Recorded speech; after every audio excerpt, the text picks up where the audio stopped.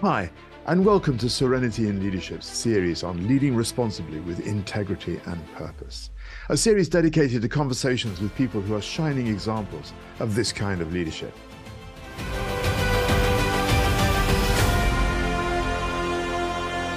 I'm Tom Dennis, the CEO of Leadership and Culture Experts, Serenity in Leadership. And today I'm delighted to welcome Tania Carriere, who is a globally renowned life and leadership coach and hosts transformational retreats in inspirational places.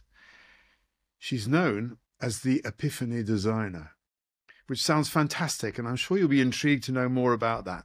So welcome, Tania. Thank you so much, Tom. It's great to see you again. So let's go straight into it. Part of your work is leading extraordinary retreats and creating experiences that guide your clients to epiphanies. Mm-hmm. As a facilitator, what are some keys to doing this work well? And what are some mistakes organizations and individuals are making when it comes to creating experiences? I think the most important thing, which is probably the most challenging or difficult thing, is to realize that these experiences are actually co-created. They're co-created first, with great design and intention and thoughtfulness around the journey that the participants will go through. But then as soon as the participants engage, there has to be a sense of each of us moving with one another and really listening, attuning to, and adapting to whatever is emerging in the conversation, in the emotional space, in the field. And I find that, those facilitators who are trying to really create deep experiences, I sort of liken it to when we're horse riding. You have to hold those reins lightly in the hand. If you're holding too strongly, the horse actually resists the direction you're going in. Of course, if you don't hold the reins at all, well, that can end in disaster. But can you actually be in tandem, in rhythm with the participants? So I think the co-creation is one of the most important skills. And I think after that, it's understanding that an experience, which is different than an intellectual absorption of information, an experience requires that it be somatic, that we have all elements engaged so that there is, you're thinking about the body, you're thinking about the physicality of the room, the space, you're thinking about the emotion, the sense of belonging, community, but also the sacredness of somebody's heart and how they're feeling. You're stimulating the mind, but then you're stimulating it in ways that are unpredictable, because when they're unpredictable, that's when the epiphanies come up, when we sort of stumble over something that maybe we've looked at a million times before, but when you stumble, you realize, oh, wait, there's something in that for me. So I think it has to have this very fulsome experience in order to really engage our participants. And I think the design needs to have a narrative. So I'm very attached to the idea of storyline and narrative. And what is just like a movie, you don't start right in the critical scene. You always start with a way to lead in and a way to actually fall fondly and kindly for one another. And then something challenging happens. And then we need a breakthrough. But then we also need that glorious ending moment. So there's a need to architect a storyline for people to really have a fulsome experience.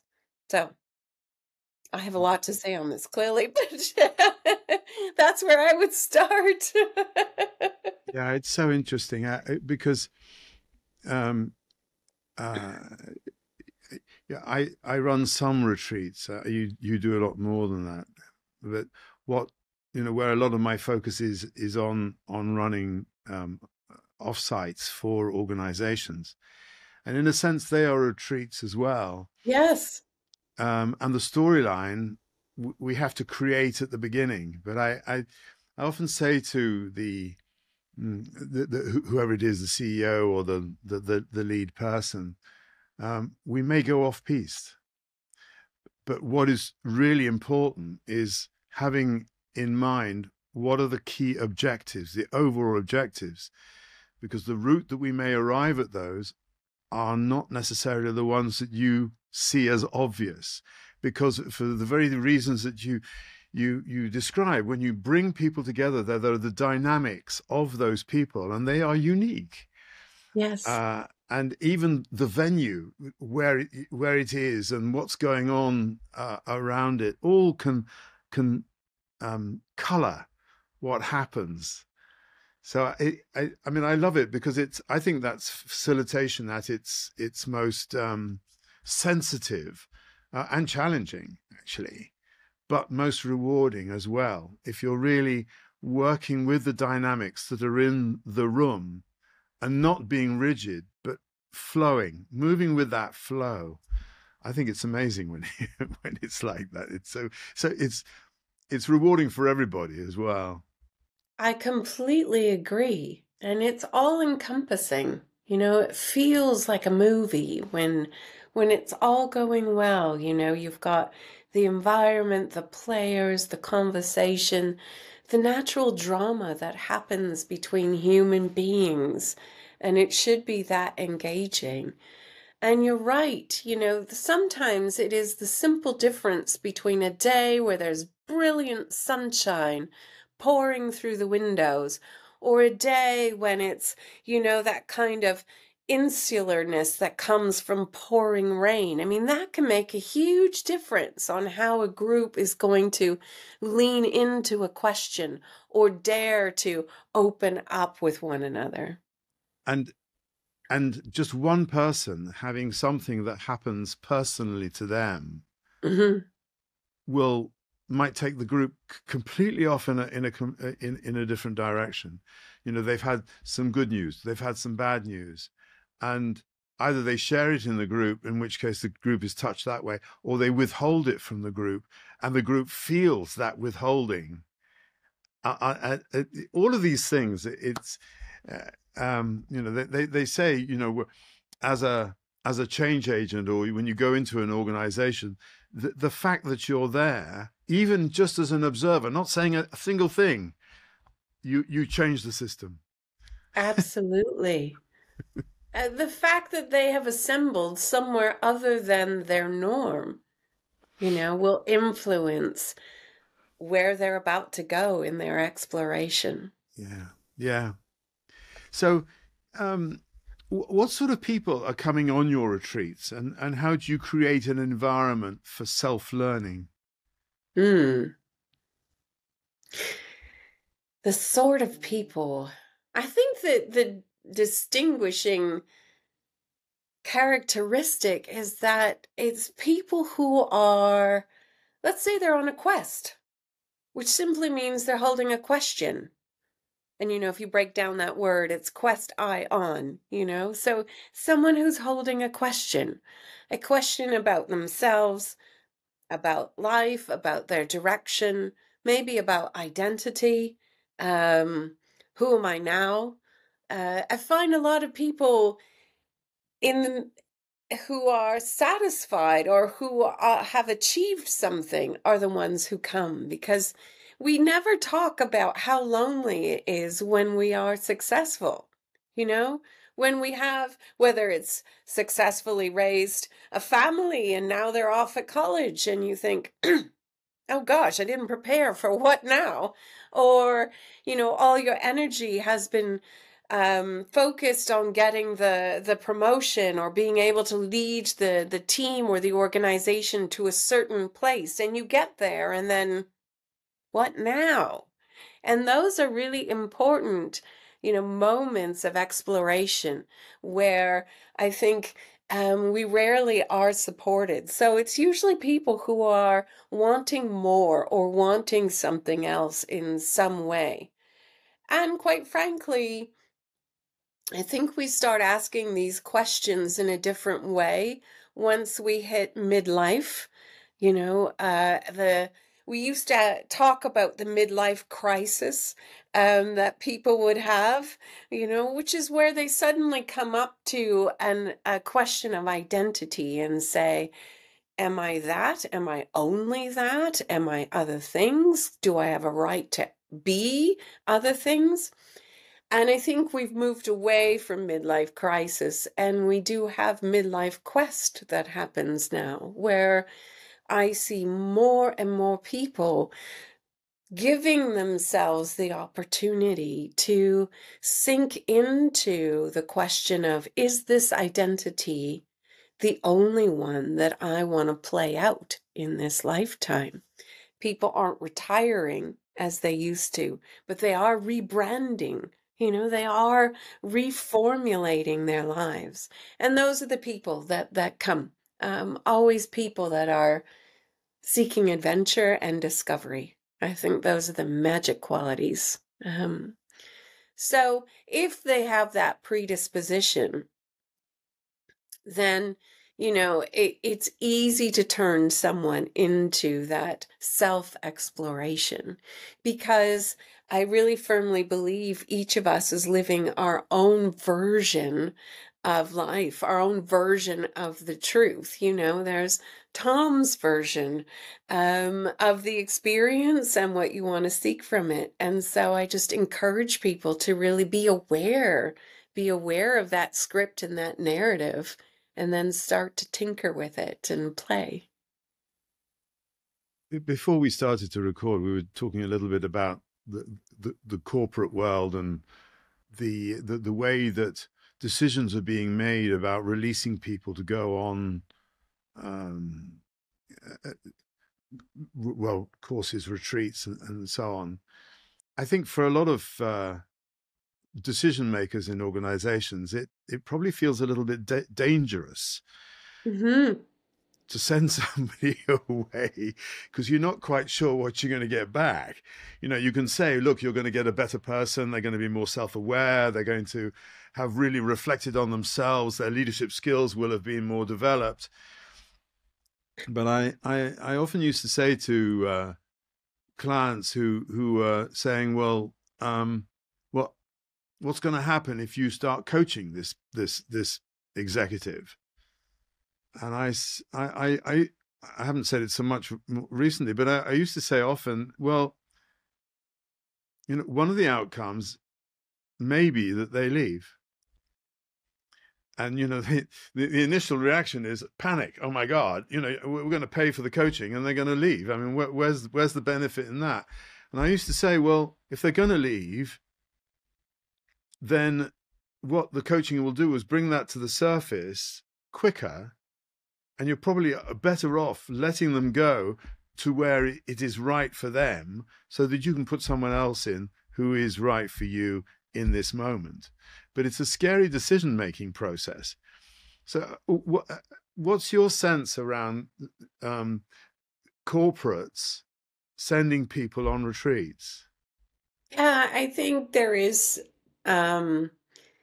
sometimes that fear because they're not able to control outcome. But an organization is only built on the essence of the people it has. So it stands to reason that if it has self-actualized people, the organization will be also self-actualized, right?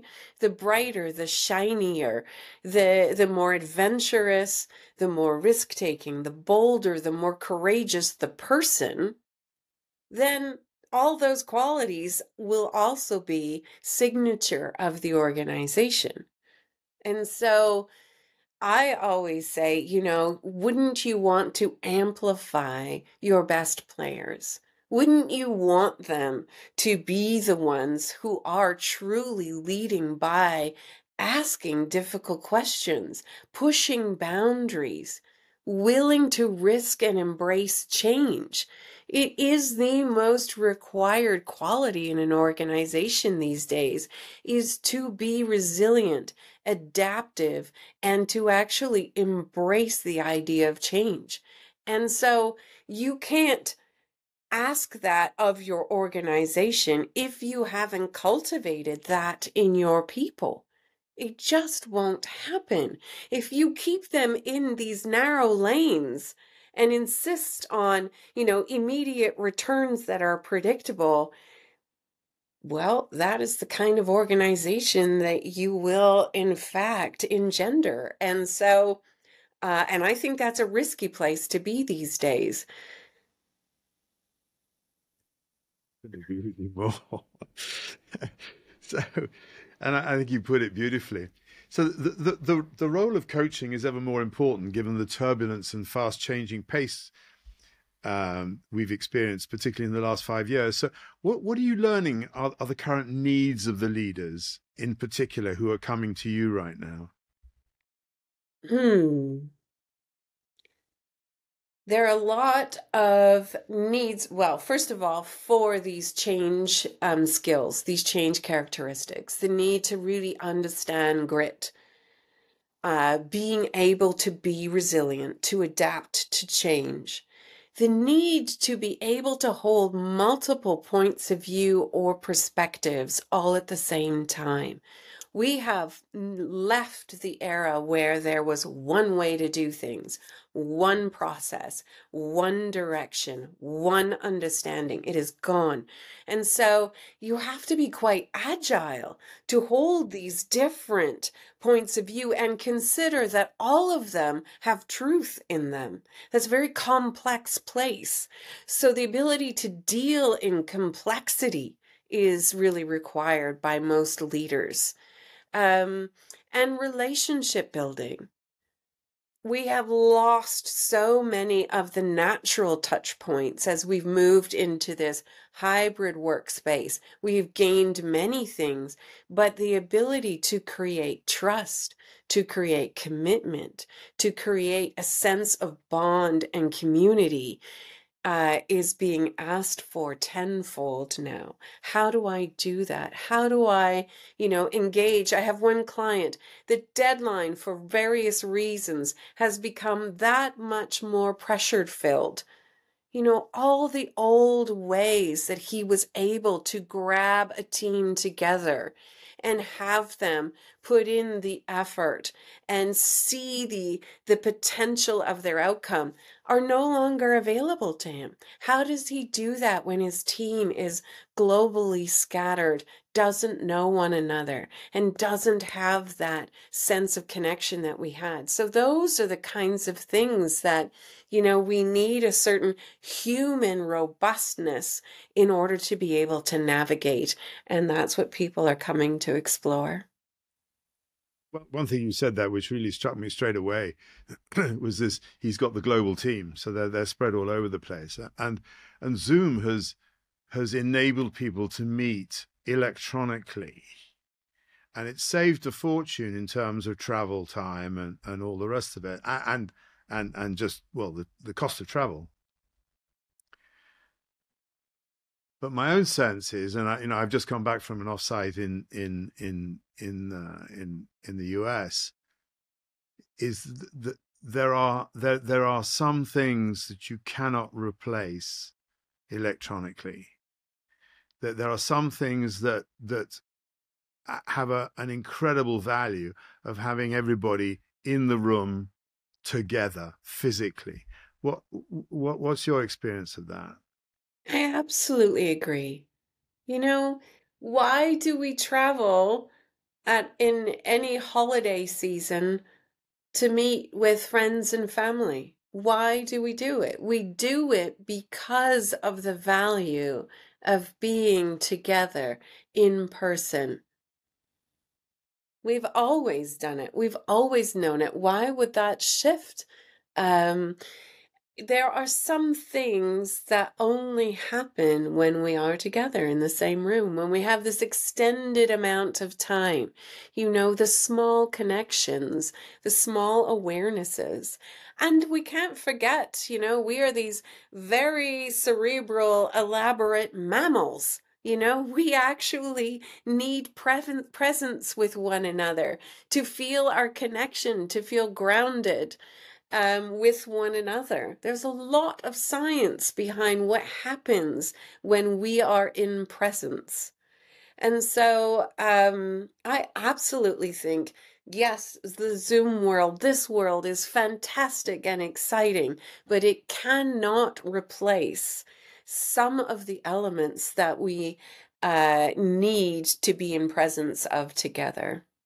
The intangible things. Absolutely.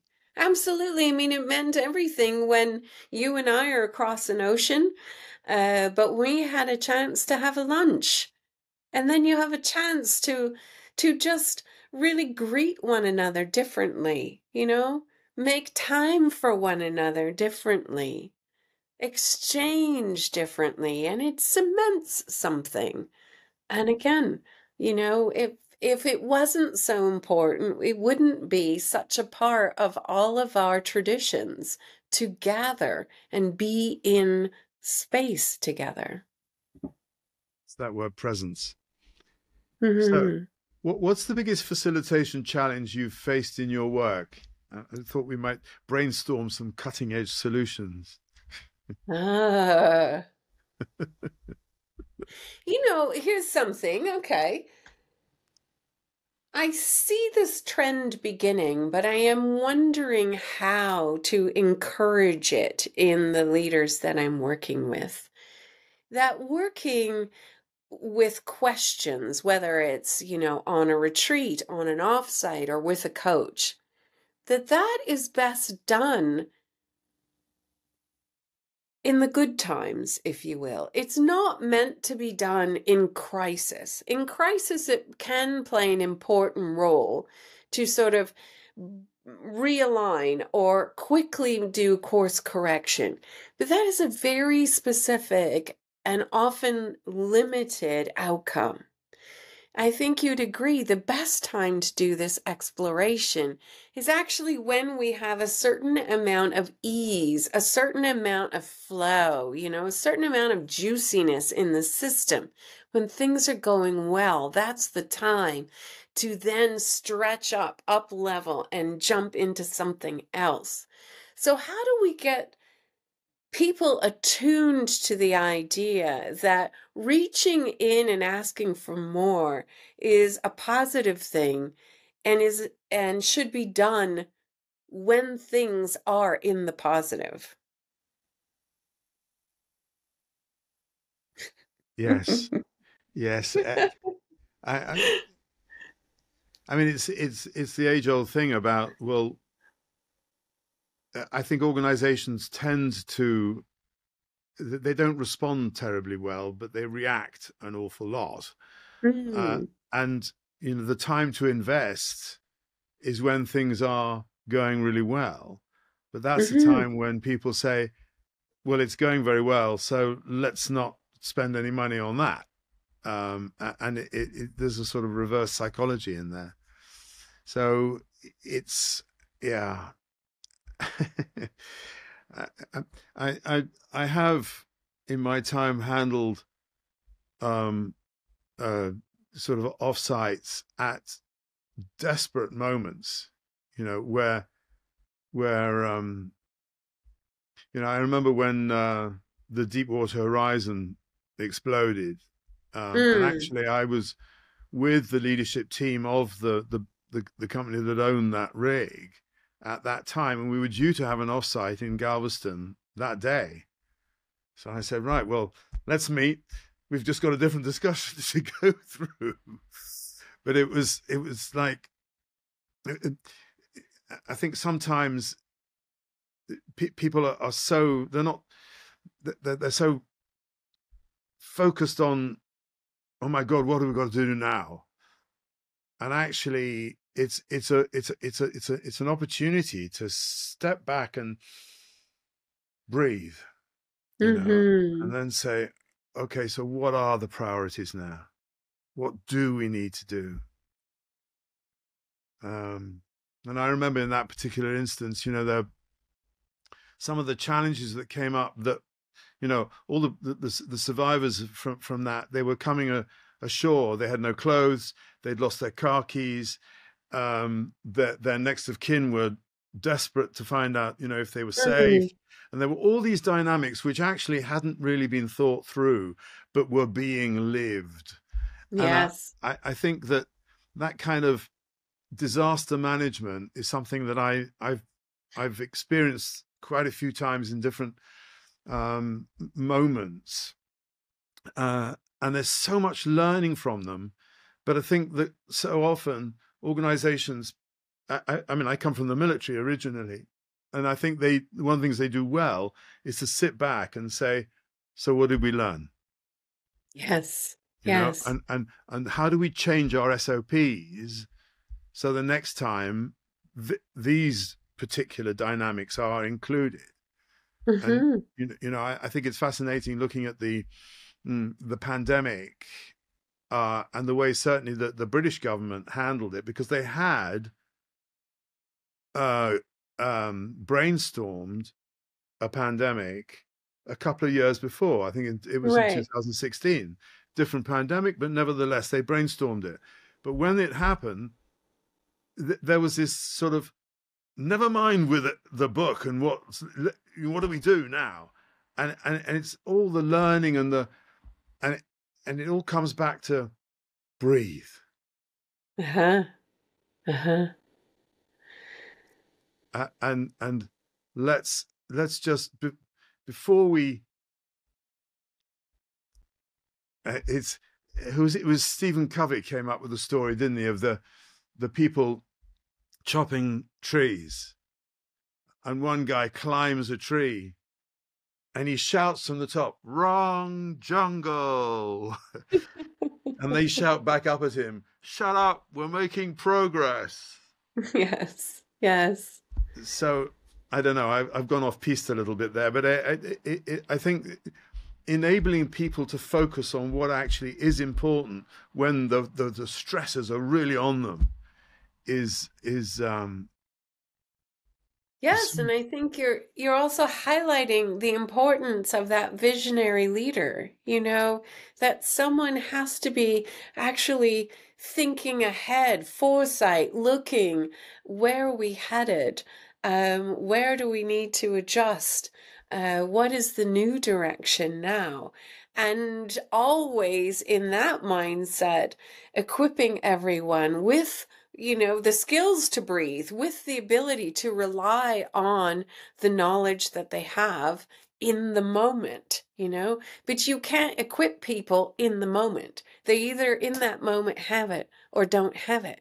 So the best leaders have actually done the job to think ahead and say, I want to make sure she or he has these skills or this ability or this trust, so that in that moment they will just drop down into it. And that's when we can trust our leaders to make those kind of pivot decisions, and drop the book.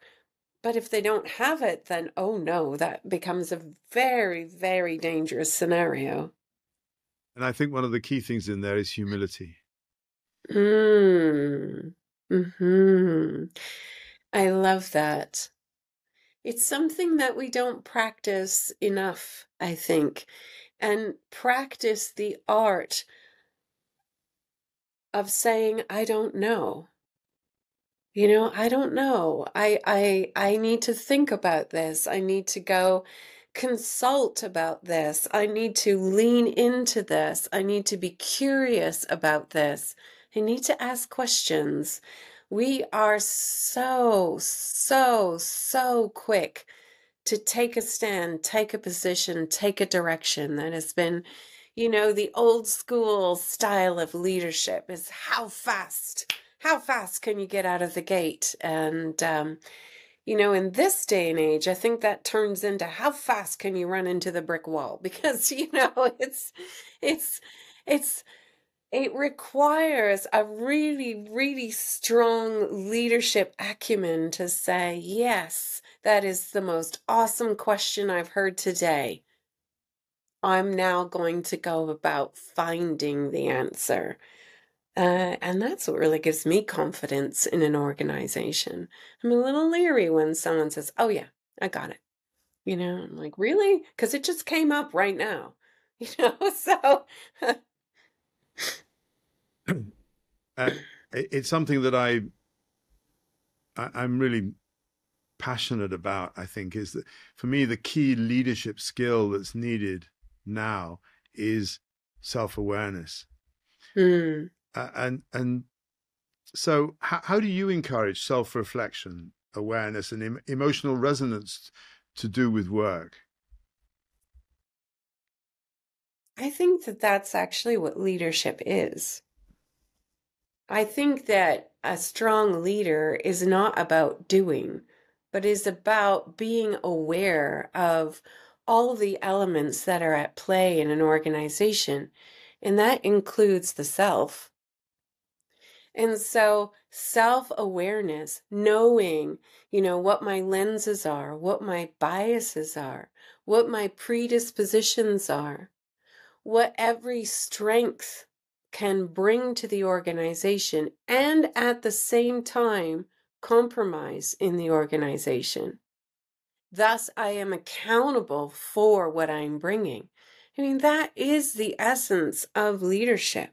I do not believe leaders can exist without self-awareness.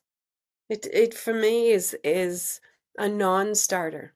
I mean, it's why we're creating exactly that as a leadership program Hmm. that has that as its fundamental core. Yes, it's just so fundamental. So 2024, we're going into 2024. I think it's a year of enormous challenge, enormous change. You've got 70 odd countries that are going to the polls, not least the US, the UK, and Europe, the EU. So I think that there are all sorts of dynamics that are going to be sort of rising to the surface. I was listening to the greatest risks that are predicted. I think the company's called Eurasia, and they said that the three top risks are all conflicts. There's the conflict in Ukraine and where that's going to go, which is largely going to be affected by the US election.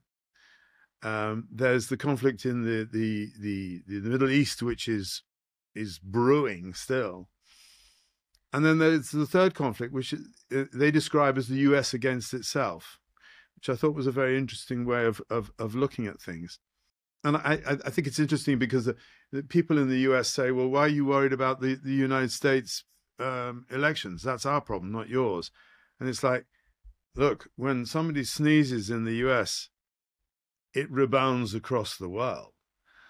And so there are many more people than just US citizens are holding their breath to what's going to be happening. So what are three tips, do you think, that you could give on how any of us can move through the unseen challenges that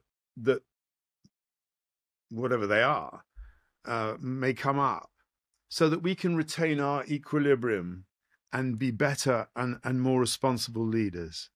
Hmm. Hmm. I would say the first thing is to really manage, watch, be curious about the orientation that we hold, and to make decisions based not in fear, but in possibility, in what we want to create, not in what we want to avoid, in not the disaster of what, you know, the negative of what might happen, but really what is the possibility that stands.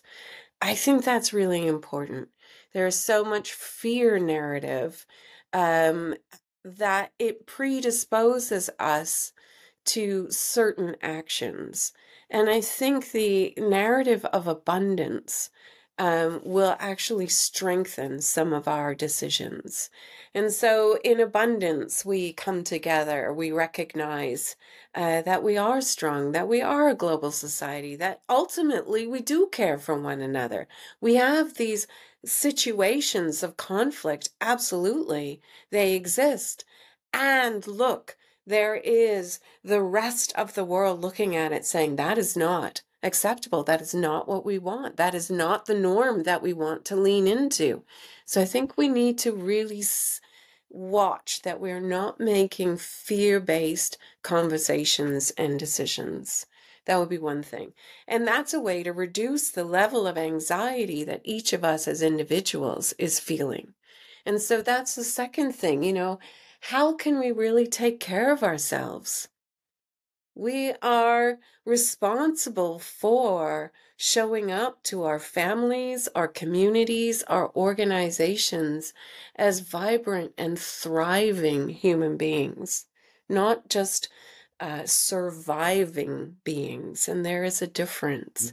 And so self-care is paramount. It is not a nice to have. It is a responsibility as a leader to be thriving, because you will then be able to encourage that in all others, but also to do the heavy lifting when it is necessary.